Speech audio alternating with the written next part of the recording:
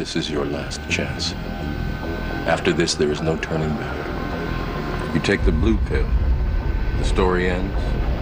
You wake up in your bed and believe whatever you want to believe. You take the red pill. You stay in Wonderland. And I show you how deep the rabbit hole goes.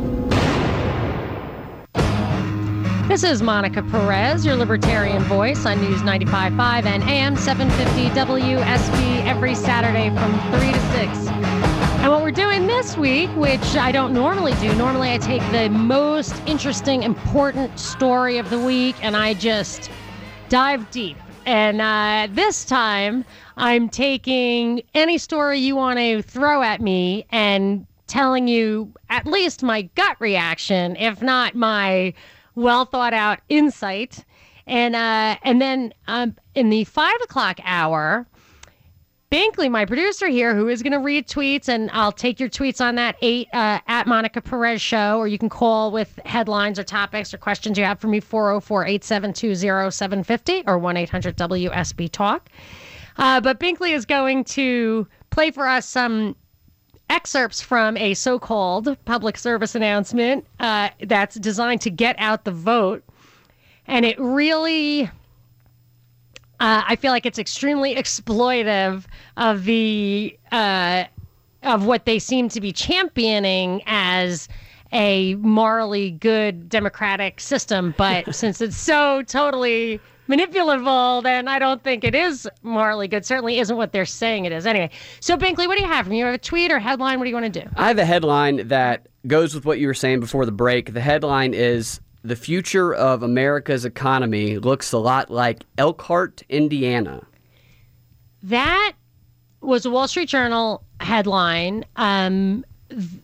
I read the Journal basically cover to cover every day, the actual news stuff, the A section, not because I want to be informed, but I want to know what the propaganda is. There's plenty of facts in there, but when facts conflict with agenda, you're getting agenda. And that, to me, is what's most interesting about it, why I keep up on it.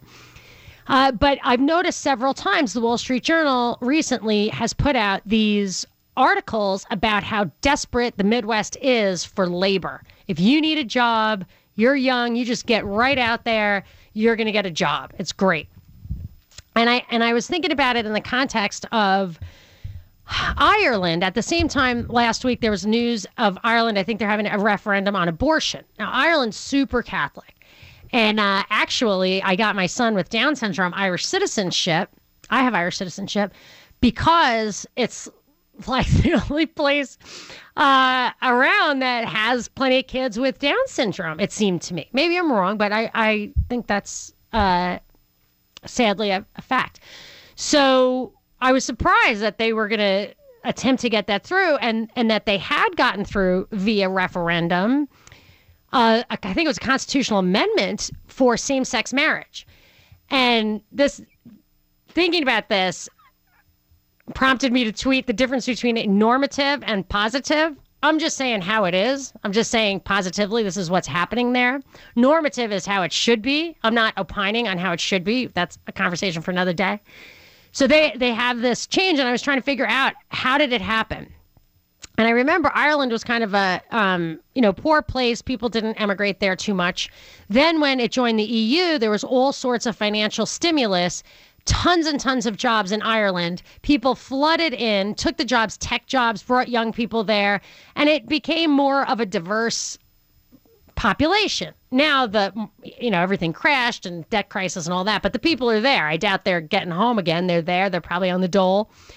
And that kind of economic stimulus to promote migration, to change a demographic, to me, looks like could be a plan. And so when I see it out of the Midwest, that could explain not only their attempts to bring entire communities from abroad intact to Midwestern communities that aren't used to that kind of raw foreign immigration.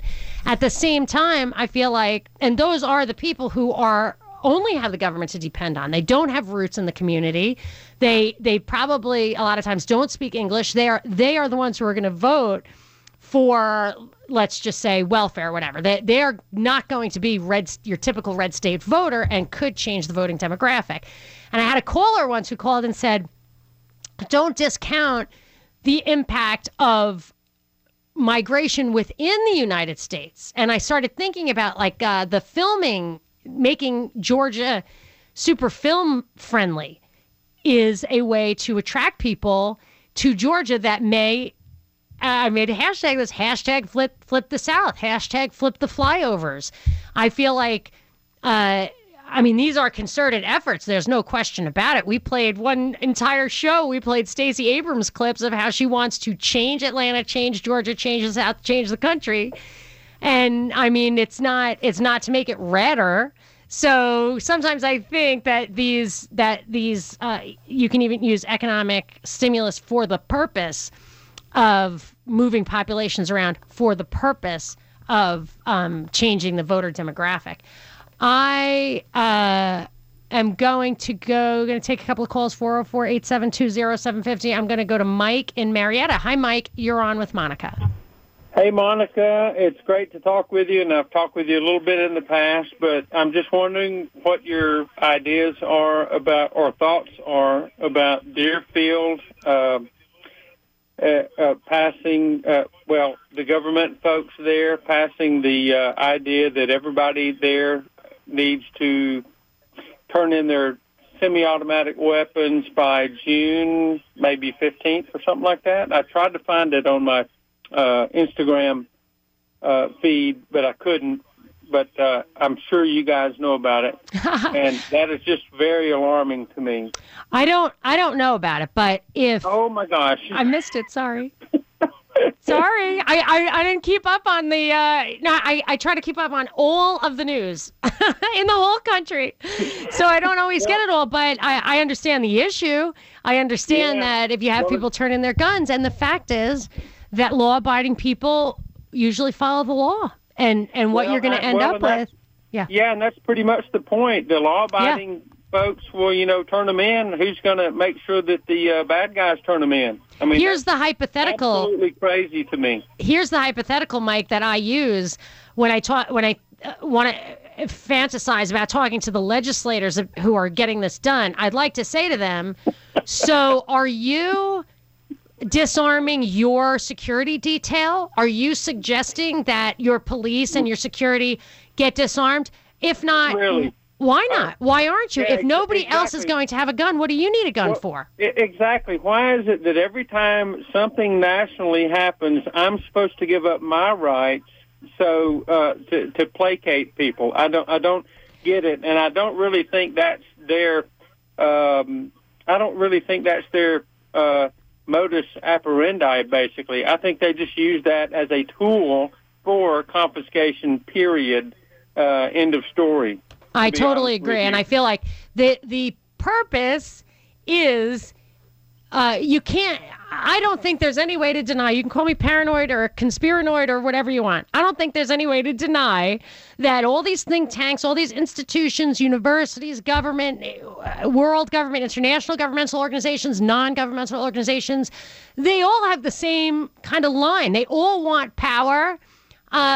Authority to be centralized more and more. They want control at the top for whatever reason. Maybe they think they're going to be at the top. I really don't know. But you can't have that with a heavily armed citizen, Reed, that has a lot of privacy and the ability to counterplot, as it were.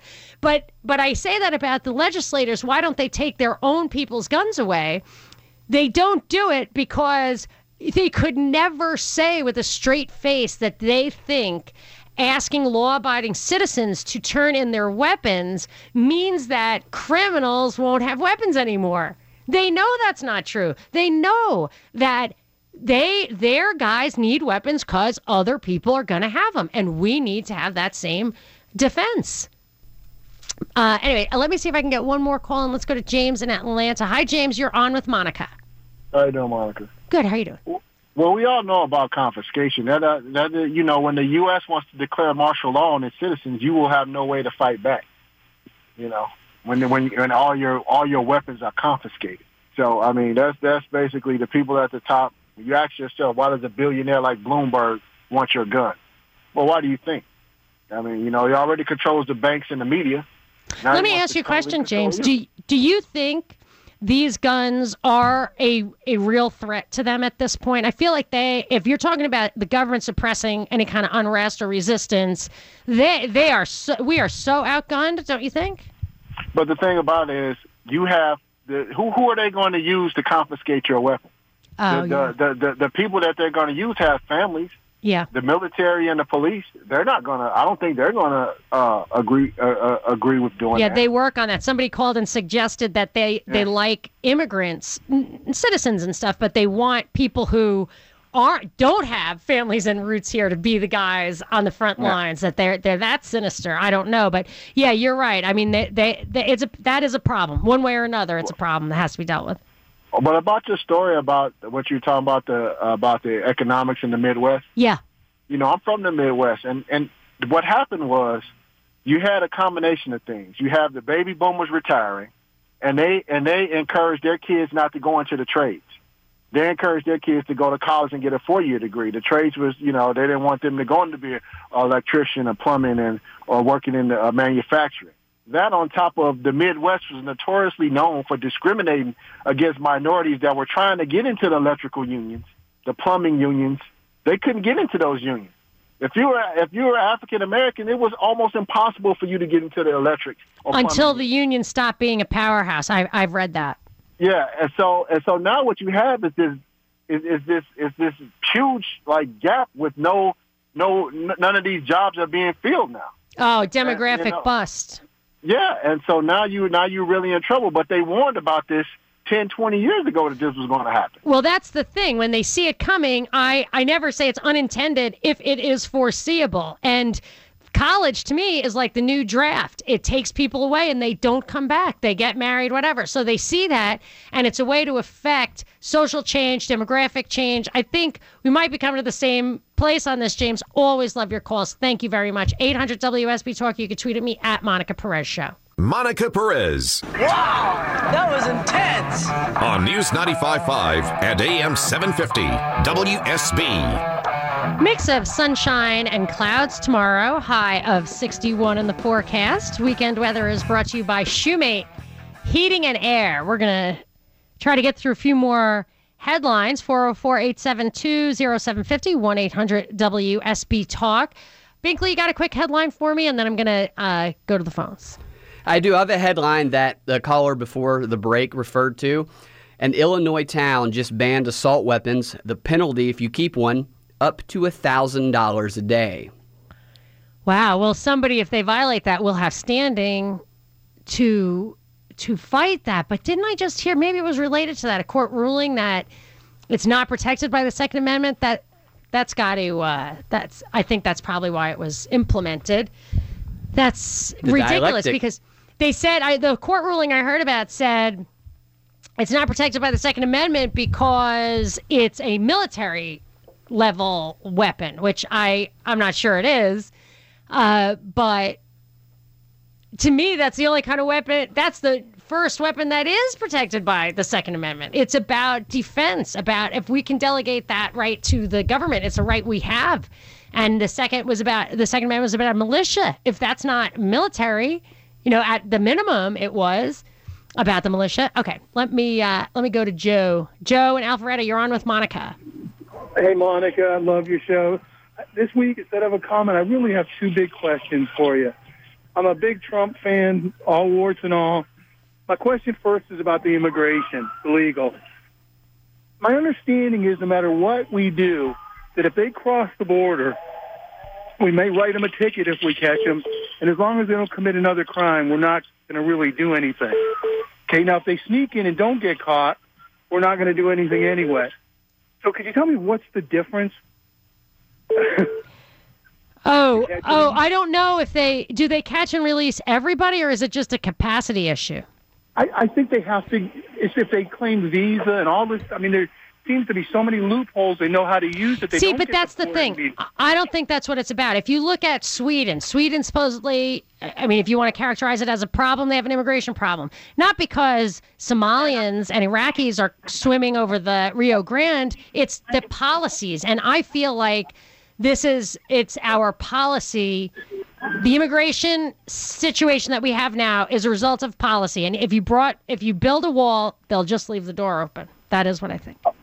Well, that's too depressing to think about. Sorry, but there was a CFR, Heidi Cruz and William Weld wrote a report saying we want the North American Union to have free movement of labor and goods. I'm not even opining on that. I'm just saying that's what the policy recommendation. Unfortunately, I believe you, and it's taken me later in life, unfortunately. I feel like I slept through my 30s and 40s to figure out that, like you said, the Republican Party didn't matter much and wasn't protecting me at all.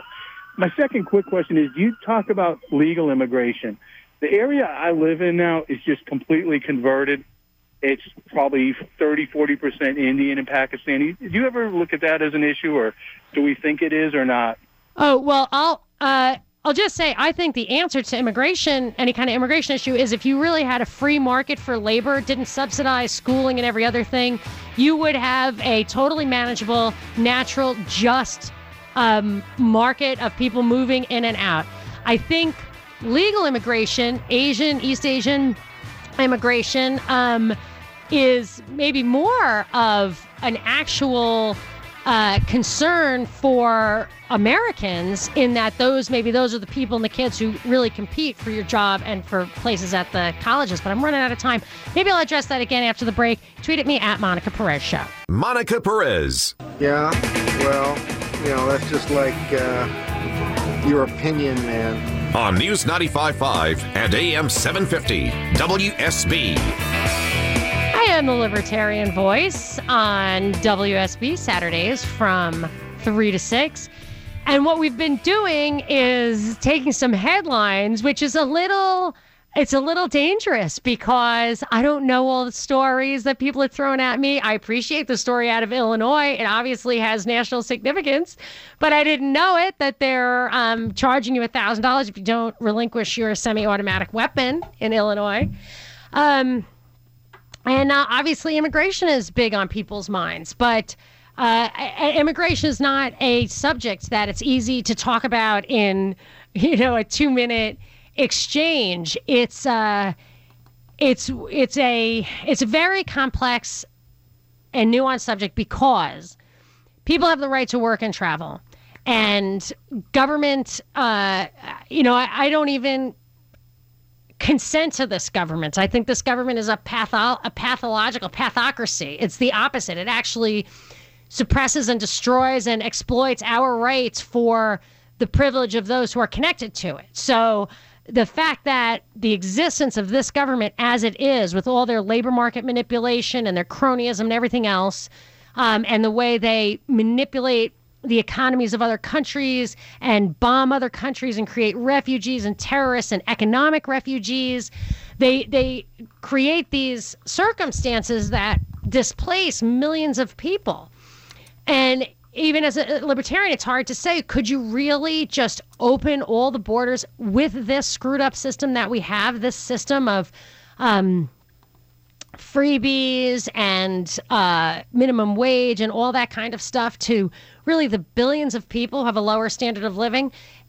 The just solution is for us to return to free markets. I think simply restoring the 10th Amendment would save us from the moral hazard of recognizing people's right to work and travel, our moral responsibility to have compassion and mercy, and the fact that we're manipulated, and these horrors are created in part to create conflict, to change policy, and as we play into it, we promote it and we keep it going. It's like the race conflict. They're never going to give it up as long as it has political power. My producer Binkley's here with me. What you got, Binkley? Well, I wanted you to refresh my memory on the 10th Amendment. The 10th Amendment, is that anything that is not expressly in the purview of the federal government is, I always thought it was reserved by the states, which would make it that it was always up to the states, but it's not actually. It's and I don't like the way it's worded. I'm reading it to you. The powers not delegated to the United States by the Constitution, nor prohibited by it to the states, are reserved to the states respectively or to the people. Oh, it is reserved. That's good. Yeah. That's great. So, because it says reserved to, and I wanted to say reserved by the states, as if. But the fact that the Constitution has the power to delegate to the United States these powers, where did the Constitution, this piece of paper, get it? It got it from the states, the representatives of the states, not even the people. Patrick Henry objected to saying we the people. He wanted to say we the states, because the people make it feel like there's your individual subjects to the higher authority, when he was saying you're not. If you're a subject, I don't know anything about that. That's between you and your state, but your state is subject to a contract.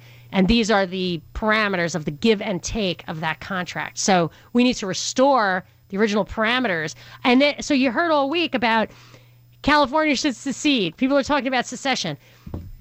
They should be promoting a return to the 10th Amendment. But the reason they won't, the two issues that make it a bigger thing for them, is what allows them to act like it's a deal breaker, that you can't have this federal union without, it's all or nothing, are immigration and gun rights. Because what they would say is you can't have the 10th Amendment because your guns are going to come into my state.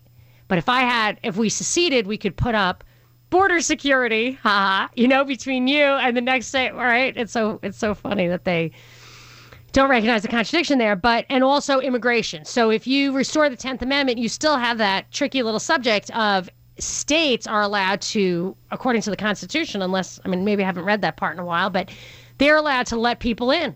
States are allowed to bestow citizenship, as it were. I think under the Constitution, that's what it says. It's a little tricky.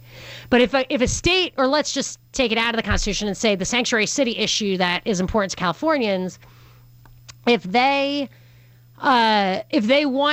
stayed a part of the union and they wanted to allow immigrants and allow sanctuary cities, that has an implication because we don't have border patrols between our states, and their immigrants could come over to the rest of the state. So that's why I think those are the two reasons that they would argue, oh no, California needs to secede, rather than just restore the 10th Amendment, because you aren't always going to like the central scrutinizer or whatever, the guy in the big house.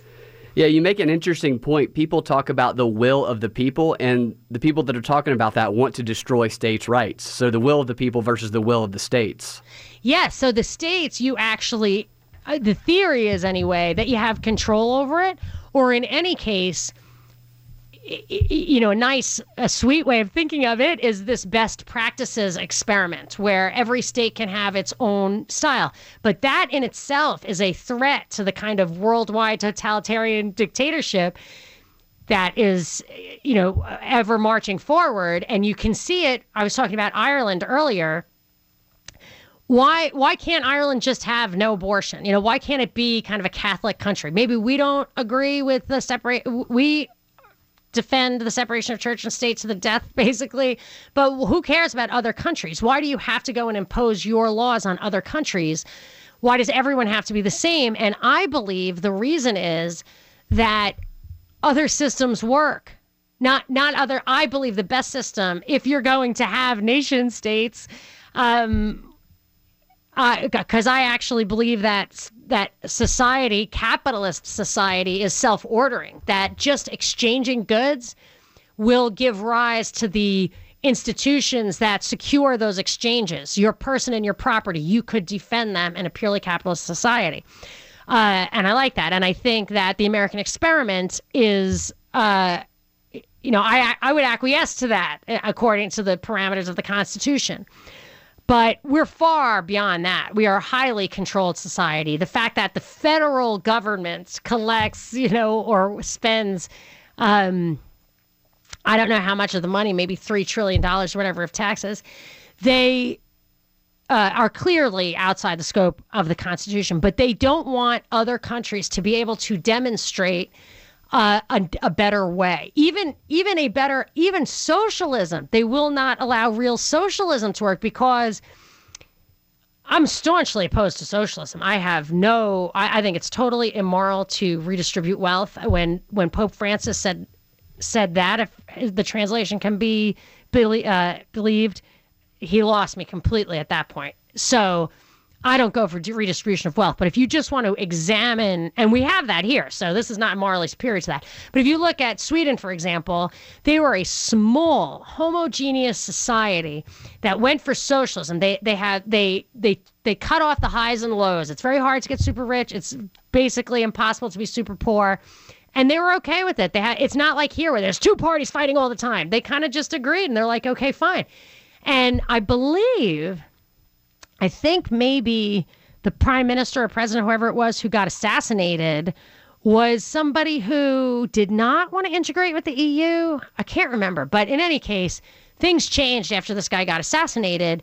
And now you see Sweden stories come out of Sweden all the time of the culture clash from the immigrants and all that kind of stuff, which to me is first and foremost. I mean, I've given this a lot of thought. First and foremost, the transformation of Swedish society was to debunk any hope for a government in good faith to function properly. So I disagree with the fundamentals of their system. But I do go back to, I think it was Alexander Pope who argued in contradiction with like Thomas Jefferson or our founders, it's really not so much the system of government, but the administrators of it. And I would say, I'm not sure about that, but I would say good faith administration of any popular system is better than bad faith administration of a good system. And that's why I think they would never restore the 10th Amendment, because then you could have this demonstration that certain things work and certain things don't. They don't want to show that. So there you go. Does that answer the question? Absolutely.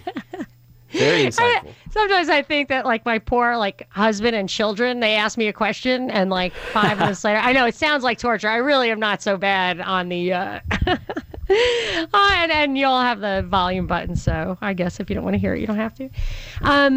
No, but I like these different ideas. So let's should we do another headline? 404-872-0750 if you want to ask me about a story of the week that you're interested in my opinion. 800 WSB Talk. You could tweet at Monica Perez Show.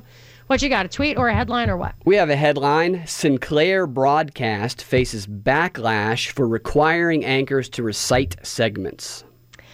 The only thing that caught my eye about that one was that you, Binkley, had pointed out, I cannot remember how long ago it was, quite a long time ago, you pointed out that local broadcasting in general and Sinclair Broadcasting in particular was in the crosshairs somehow. And you really had your finger on the pulse of that. Then I'm going to turn this around to you, and in our short time remaining, tell me what you think is the upshot of this story. Surely it's not what you see is what you get. No, I think the true purpose of this story is to demonize all local media by associating it with this propaganda type script. Therefore, the mainstream media is the only authority we can trust because all local media is scripted. This is what's so crazy about that is it's the same thing with voting, with the elections, with the media, with the information. The alternative, it reminds me of Churchill's quote, the only form of government, something like democracy is the worst form of government, with the exception of all other forms of government. I mean that analogy kind of literally, because democracy, the demos, whatever, I'm no fan of democracy as majority rules, taking away my objective rights. But if they're talking about pushing all the power of the information to the top, that makes it so ripe for abuse for one single arbiter to decide everything you know. I mean, even if the first guy sitting in the throne isn't bad, the second guy is going to be. There's going to be so much at stake for controlling the message. And those who have that control are already lying to us. They are the ones that manipulate countries into war, not local tiny media outlets. Well, now you're getting to where above it all is the same cabal, that it's not left and right. It's it's what I'm going to call the World Corporation, which is controlling populations, controlling the money, controlling the power, controlling the resources, human resources, natural resources, so that there is a hierarchy that can be sustained. I think that's a paradigm that should be dead as soon as scarcity of food and, land and stuff. We just don't have the need to push each other out of each other's lands, like war and all that. This whole paradigm is something that I think we've moved beyond, and I believe that the whole purpose of that upper echelon is artificially keep that hierarchy in place. That's my feeling, but I got to take a break. I'm going to get to some calls or more headlines after the break. 800 WSB Talk, or you can tweet at me at Monica Perez Show. Monica Perez. It's a madhouse! A madhouse! On News 95.5 and AM 750 WSB. 53 degrees outside the studio. Skies are still overcast. Weekend weather is brought to you by Shoemate Heating and Air. And I'm talking about basically anything in the news this week that you want my 2 cents over. And this is actually, we're going to wrap that up because Binkley has an awesome expose of how the left is trying to exploit our youth to vote. I think one of their expressions was collective vote. So yeah. If you like to hear me triggered or you feel like being triggered, it's actually so over-the-top outrageous that I think we'll get a laugh out of it. But I do want to take one last call on this anything goes kind of segment. I'm going to Steve. Hey, Steve, you are on with Monica. Hey, how you doing, Monica? Good. How are you doing? All right. Yeah, I just wanted to call because, they paint a picture of, who a conservative is. And, I feel as if a lot of people's opinions their opinion is conservative. And, I'm like, I'm just going to tell you a description of me. I'm 28. I'm a black male. I listen to hip hop, but everything I believe in, it's the same thing what a conservative person believes in. So, on the media, they're telling people that people like me are Democrats, and, it's very confusing to a person that doesn't really think for themselves. Do you get personal pressure to, change? Yeah, I get a lot of personal pressure to, change my views. It's everybody in my family, everybody that I know, they don't really, they agree with me without agreeing, if that makes any sense. It's like they say they don't agree, but their actions are different. It's like, oh, that is interesting because they're not realizing that exactly. You behave in the way that respects consequences, which is a fundamentally, conservative. But the problem is that free thinking is what they act like. I feel like they pay lip service to free thinking, but if you actually think freely and it doesn't conclude what they want to conclude, they lose respect for you. And exactly is my point. And, I'm going to just speak on one thing that happens in my community a lot. And I notice, abortion is a big issue. And what I've seen is that, a girl is okay with having an abortion up until the time she has an abortion and every moment after that. So it's like her view initially would be saying, oh, I would never have an abortion. So that would make her pro-life. So that would make her have a conservative view. But everybody would be pushing her, the community, and not so much the community, but what people are saying the community is thinking. This is actually not in people's heads. They're just saying these people think these things. That is a fantastic point.